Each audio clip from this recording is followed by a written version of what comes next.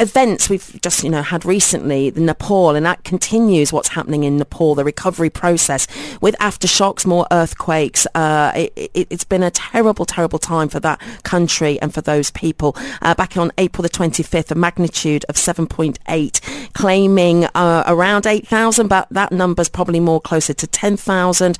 And it continues, of course. There have been aftershocks since April the 25th. So not only Nepal, though, when you look across the globe at countries that are susceptible, are vulnerable to natural disasters, how does that affect the culture? What gets lost through the culture? We'll be sharing some stories with you from Nepal about some of the cultural heritage that has been lost in the devastation as a result of the earthquakes. So how culture comes under threat and how diverse populations deal with it, come together to help the recovery process.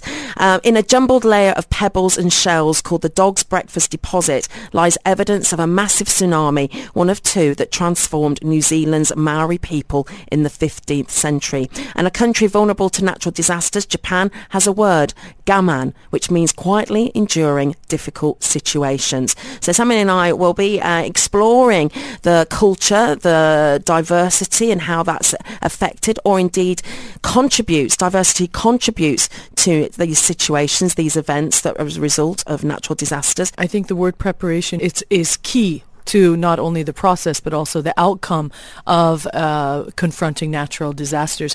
It is one of those inevitables of life, but of course the way that it occurs, the diversity of natural disasters by itself, Suzanne. So avalanches, earthquakes, floods, forest fires, hurricanes, landslides, volcanoes, tsunamis, tornadoes, are, if you think about it, each one of those would require a different sort of preparation, response, and the impact that it has not only on the people but also the economy and the infrastructure of the place that it does affect. Now, you know that I spent some time in California, and it's interesting to see how people in different countries, because of the prevalence of pending or the possibility of a natural disaster, how often they may talk about it, in what ways, if there's certain notes or manuals in their homes. So when I rented a home, there was a manual in that house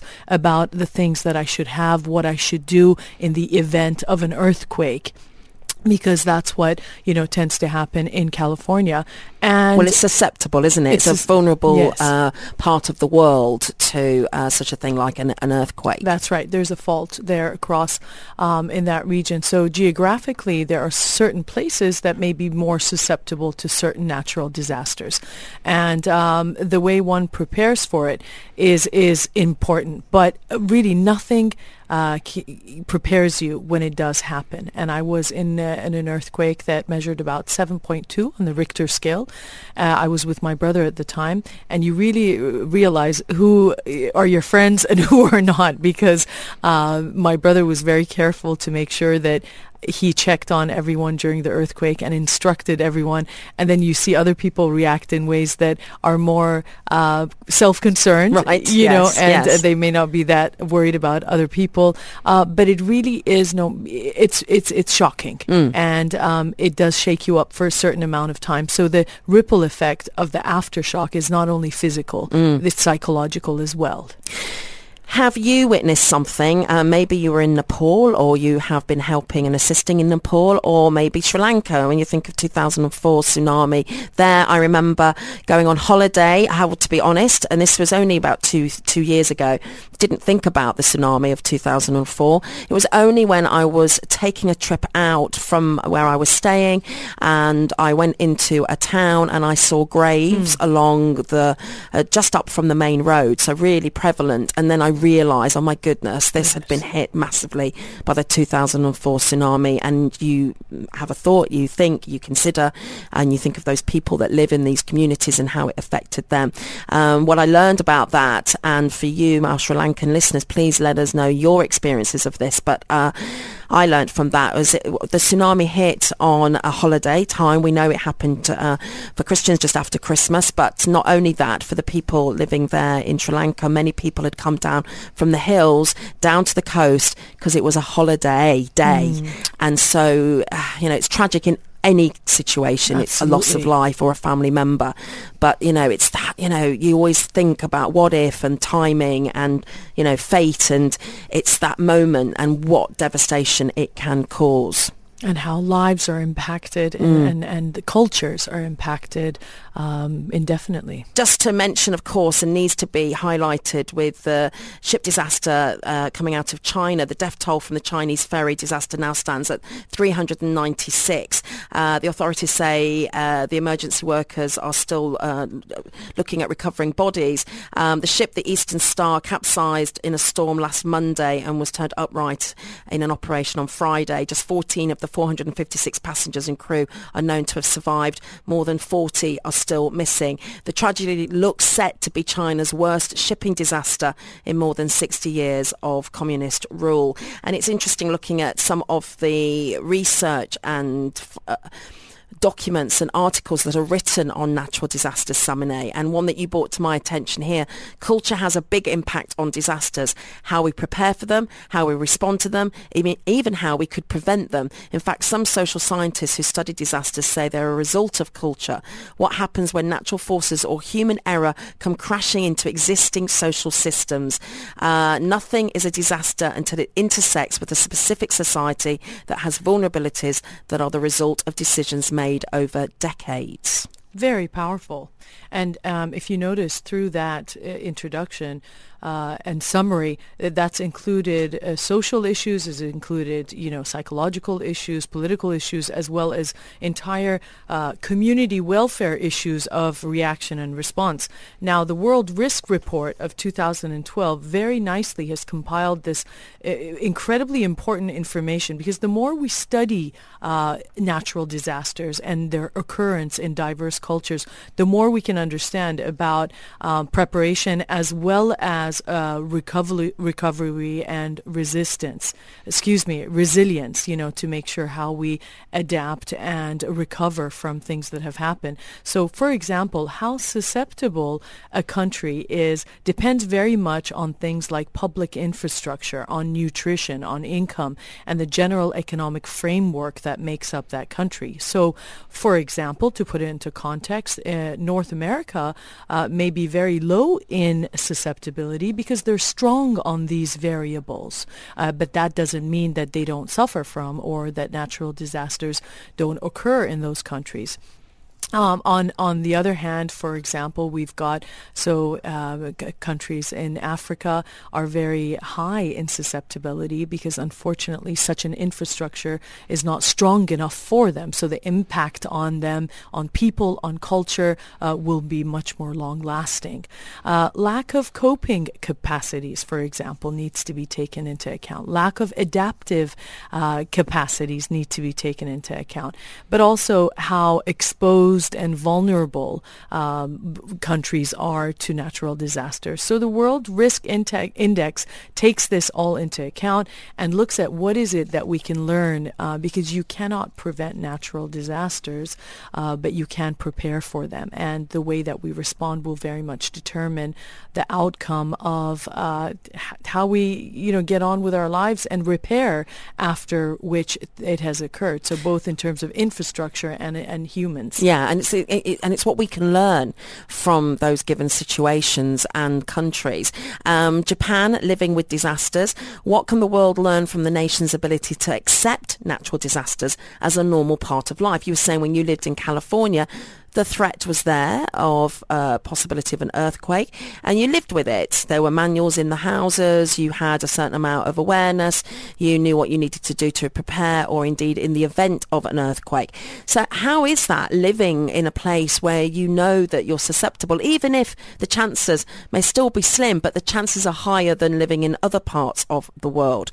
Here by Tom Huang about Japan, he says, a master narrative has developed around the media's coverage of Japan's earthquake, tsunami and nuclear disaster, leading us to believe that there are cultural roots in the Japanese citizens' stoic response to all the horrors of the past few weeks. This is coming out of the end of 2014.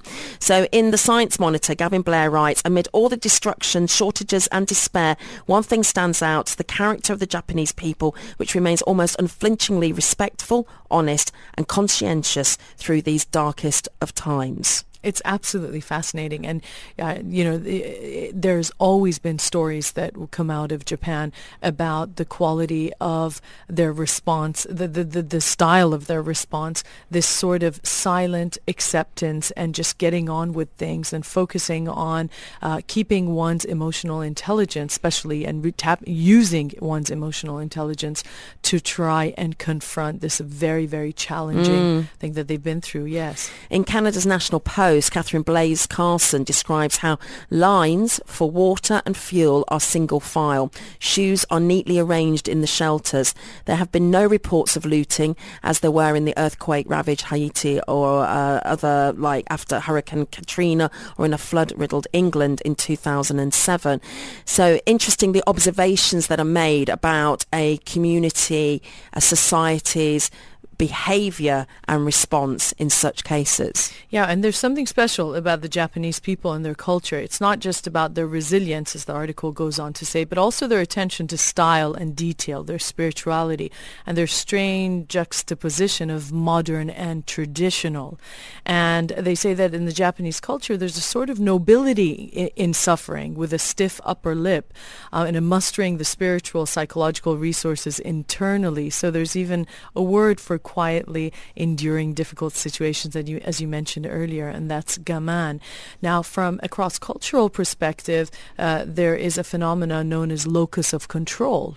And locus of control and loci of control, where we place locus of control in situations that we confront, apparently varies not only between personalities, but amongst cultures. So, for example, if something happens to me, I have on the continuum of why that has happened, I can think about it was my responsibility, or perhaps it was meant to be, it was fate, it was destiny.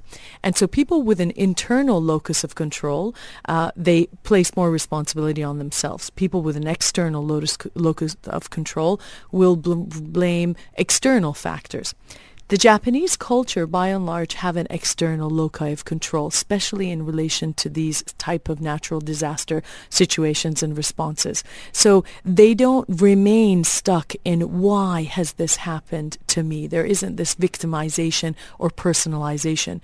They understand that it has happened, and they're quick to go into solution orientation rather than focusing on why it has happened to them. Samineh and I are in discussion looking at diversity and natural disasters. Defining disaster, that could be anything from flood, drought, it could be earthquake, it could be avalanche, it could be tsunami, or manner of events that happen to do with our planet that affect the culture of the people that reside there. And it makes you think, would you live in a place that you knew had a vulnerability that was susceptible to certain disasters?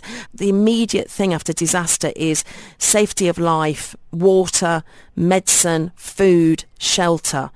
And then you start to look and pull back and see another side to what's been affected, which is their heritage and culture, their spirituality, temples that have been lost, artifacts that have been lost, things that tell a story about a culture and how it affects the people living there. And I was sharing with you at the beginning of the hour the Dog's Breakfast Deposit, which is a jumbled layer of pebbles and shells. And that's the name of these pebbles, and it's in New Zealand, and it's evidence of the massive tsunami, one of two that transformed New Zealand's Maori people in the 15th century. So that's how much culture is impacted by disaster. So after the killer wave destroyed food resources and coastal settlements, sweeping societal changes emerged, including the building of fortified hill forts called pa, and a shift towards a warrior culture. This is called patch protection, wanting to guard what little resources you've got left. Ultimately, it led to a far more warlike society, according to James Goff, a tsunami geologist at the University of New South Wales in Australia. It is absolutely just fascinating. And I couldn't agree with you more, Suzanne, when you said, of course, the devastation and damage on lives and property and health and well-being is paramount. It's the first thing. It's central to what needs to be considered. But, you know, when you think about country and culture, the absence of culture, of what we associate with certain places, when it's absent, that in itself is a long-term bruise or reminder of what people have gone through. We may recover psychologically, you know, and we may recover in terms of coping mechanisms and things, but, you know, when something's been damaged and devastated or absent, that by itself is a permanent mark, isn't it? And then how, as a culture, you evolve and change as a consequence of that happening. So becoming more protective of the little that you have, being described as more warlike, respecting the earth and its precious commodities, all the more because it like that could be gone and lost to you. That's right. And to come up with ways of preserving. So there are United Nations organizations that devote their time and energy, resources, and everything, you know, they're about is to identify what these spectacular cultural sites are or artifacts and what they can do to try and preserve them, especially if they're more susceptible to natural disasters. Well, on April the 25th, Nepal was struck by an earthquake and the magnitude of 7.8 and claiming around 8,000, more likely to be 10,000 lives. And there have been aftershocks. There's been earthquakes since that date. It was a massive earthquake, and Nepal has been overwhelmed by the unfolding humanitarian crisis as well as a culture crisis. Home to a rich heritage of art and architecture, the mountainous remote country has suffered significant damage to its many temples and historic sites. And listen here as Jeffrey Brown reports on how the physical destruction has deeper implications for Nepal's people. This is a report from PBS News. Thousands of Nepalese gathered today for prayer, ritual, and ceremony, marking the end of a traditional Hindu mourning period held after the massive earthquake. The death toll has grown to more than 7,800 people. Another 15,000 have been injured. Engineers are continuing to inspect thousands of damaged houses around Kathmandu. The earthquake also wrought considerable destruction and damage to religious, cultural, and heritage sites throughout the region. Jeffrey Brown reports on that, part of his ongoing work on culture at risk. The cremation of bodies continued this week in Kathmandu as officials warned the death toll from the 7.8 magnitude earthquake could hit 10,000. Meanwhile, aid workers have struggled to reach remote areas, hampered by customs delays, closed roads, and difficult terrain. And villagers have grown frustrated by the pace and amount of relief getting to them. It is so little. What can one do with this? Some have 15 to 20 people in their families. How long will it last? It won't last. The humanitarian crisis, the loss of lives, the need for food, shelter, and medicine has been devastating in this mountainous country that is one of the world's poorest. At the same time, another kind of crisis has also unfolded. This region once stood at the intersection of trade routes connecting India and China and became home to a rich heritage of art and architecture dating back many centuries. Today, many of those sites, such as Bhaktapur Square and Patan Durbar Square, both in the Kathmandu Valley, are badly damaged. There are many of the temples which collapsed, and also many of the historical houses in which the families were living fell down. And in Bhaktapur there are streets where we even cannot go at the moment. So this is very difficult to assess there. Christian Manhart is the director of the United Nations Office of Cultural Heritage in Kathmandu. And then Patan Durbar Square, we also have, I must say, 50% of the temples have gone. They are just rubble now. But fortunately, the royal palace is still standing, except of one tower which is leaning, and which we have to consolidate very quickly that it doesn't fall down. In the city, soldiers and volunteers work to clear bricks and debris from a Hindu temple. We love our temple very much, so look at now what we get this. And I want to have this temple very carefully, and then other temple. Broke down. Since the earthquake, Manhart's team has been working to assess the damage to the country's many temples and historic sites. And there has been some good news. The Lumbini Temple, for example, said to be the birthplace of the Buddha, was left unharmed. Nepal is home to 4 designated World Heritage Sites, 2 natural and 2 cultural. One site alone, the Kathmandu Valley, contains 7 world-renowned groups of monuments and buildings. It's the largest concentration of World Heritage Sites, anywhere in the world, and absolutely unique in their style and in their mixture of Hindu and Buddhist and secular traditions. Deborah Diamond is curator of South and Southeast Asian art at the Smithsonian's Freer and Sackler Galleries in Washington, itself home to a Nepalese bodhisattva. These are bronze casters and wood carvers. Were historically considered, among the greatest artists of the region. And they not only worked in Nepal, but they were called to China and they worked in Tibet. So they were understood as really important. It's a fact not lost on locals. After early reports of looting, Manhart says citizens, police, and the military have come together to protect the sites. These are not just relics from a bygone era, he and others point out, but living history that people interact with on a daily basis. That was on display this week in the capital, where even amid the destruction and loss of life, the Nepalese celebrated the Buddha's birthday. When I arrived in Nepal, I was really struck by the spirituality of the people, by this living culture they still have. They go to the temple every morning to give some offerings. Each temple has its own festivals, and the people are very strongly connected, and it's part of their daily lives. And what is the danger, of course, if the tangible heritage, so the temples, disappear, that then also the intangible heritage will disappear. And we're just listening there to the news report from America, PBS, on Nepal, and of course the loss and trauma and tragedy of the recent events when it comes to natural disasters and the earthquake and quakes that have been hitting that country. But it also goes on to look at what could possibly be lost culturally when it comes to their heritage, their spirituality, the artifacts, and what binds and connects a people, a society, a culture. Even post-disaster. And one of the things that the gentleman was responding to and reacting to was saying how wonderful that even post-disaster, the notion of spirituality and continuing one's traditions and rituals amidst destruction in Nepal was something that stood out for him, as well as the sort of rich heritage that dates back many centuries. Of course, the heritage that they spoke about, and it's one of the largest concentration of World Heritage sites in Nepal because of the rich influence of Hinduism and Buddhism that comes together.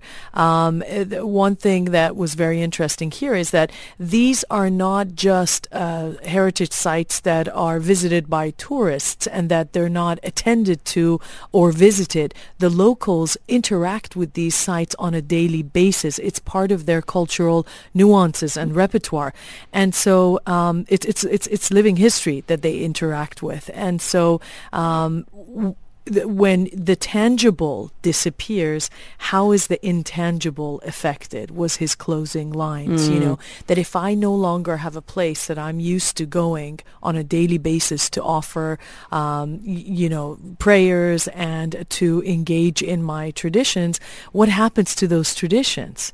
And do people of Nepal, and in comparison to other cultures, would they then shift those and allow those traditions to evolve almost into more appropriate, or in ways that it's possible now because of the way that it used to be done is no longer possible? Does it become gradually extinct? Does it die out? Does it get diluted? Does it fade out? Does it change and transform to something else? Right. Does it change and transform? And then when you are teaching, because, a huge aspect of culture, Suzanne, is how it's transformed and how it's transmitted from generation to generation generation. And with the presence of the tangible, it's almost hard. It turns into a mythological transformation or transmitting. So what your connection as a generation may have been to your parents or grandparents as the cultural landscape that you grow up in, that might alter from your connection with your children and grandchildren that are to come if those certain sculptures, buildings, squares, temples, those artifacts that are part of your history and culture and heritage have gone. They're no longer visible. They're no longer part of your daily landscape and routine. Absolutely. And so it's not that it would die out necessarily, but you have a different relationship with those traditions and different exposure to it. And so perhaps the interaction may not be as frequent. So it's just another way of considering what is affected by a natural disaster, and looking at Nepal, what tourists can do to help not hinder Nepal's quake recovery. So every year 800,000 international visitors travel to Nepal to experience its unique attractions, some of which we've discussed. These include the Sagarmatha National Park, Mount Everest of course there, the Annapurna Trail, the Langtang trekking regions, Kathmandu Valley, the UNESCO World Heritage Sites that have been discussed already this morning. Tourism is critical to Nepal's economy. The World Travel and Tourism Council reports that the industry contributed 8.9% to Nepal's gross domestic product in 2014, supporting 1.1 million jobs. Before the earthquake, Nepal was the 26th fastest growing tourism economy out of 188 economies. So what impact will the earthquake have on tourism? Based on the Nepalese culture, Tourism and Civil Aviation Ministry's tourism statistics, about 23,000 visitors would have been in the country on April the 25th. It's not yet known exactly how many tourists were among those who lost their lives in the earthquake. So how's that going to affect traffic to that part of the world in the future? But also, tourist plans must include disaster, being prepared for that possibility. That's something that's being acknowledged here. Tourist destinations are becoming increasingly aware of the devastating impacts that natural disasters can have on their industries. So organisations at all levels have begun to promote or develop tools to increase disaster preparedness and management of the sector.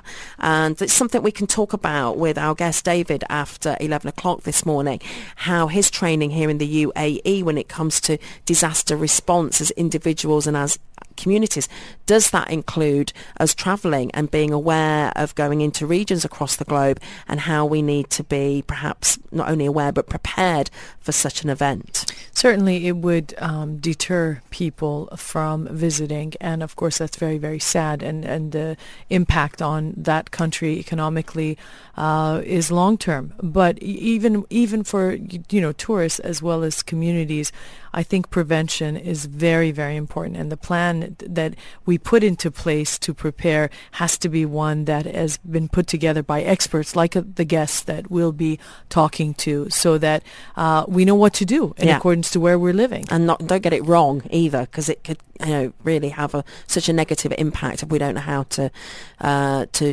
react or behave accordingly. One of the things that comes out of situations like this for me is always how, and we're talking about diversity, how human beings have a great ability to show empathy for someone, somebody, a culture, a country that they have no connection with. And we're seeing that in cases, with 2004, the tsunami that hit Thailand and Sri Lanka. We're seeing it with Nepal. And that's interesting from a cultural point of view. What is that about from a cross-cultural point of view, Samineh? Humanity, we think it's all about where we come from and the tribe that we belong to. Yet we have this ability to feel for others even when they're very far away from us, both culturally and geographically. That's right. I think, there's much across culture that's culturally relative, but there are a few things that are universal, if I may, without underestimating what those are. And things like birth and death are universal concepts.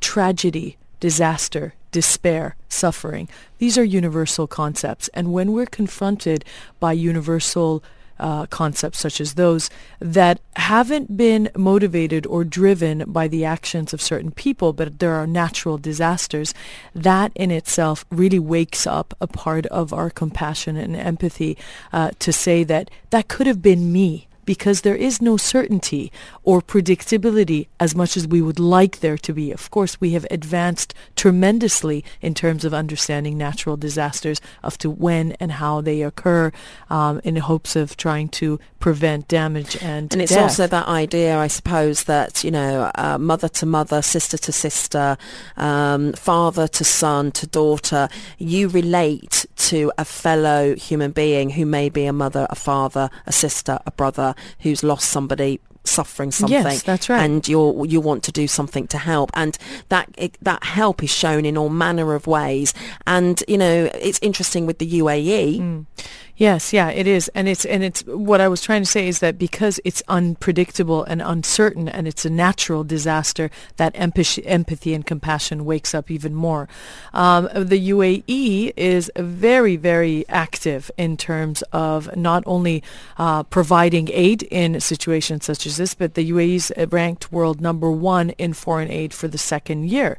And the leaders of the UAE say that, like Sheikh Mohammed bin Rashid points out, that this is very much on the sort of nation's founding principles of making sure that we are part of the world fraternity, and if we are developing and we're capable of helping, that we would like to also contribute to the development of other people, because this is absolutely and faithfully following the footsteps of the late Sheikh Zayed bin Sultan Al Nahyan, who believes in serving others as well as himself and his family and his country. And where's that from, Samineh? This is from Emirates 24/7, and also the National reported on this as well.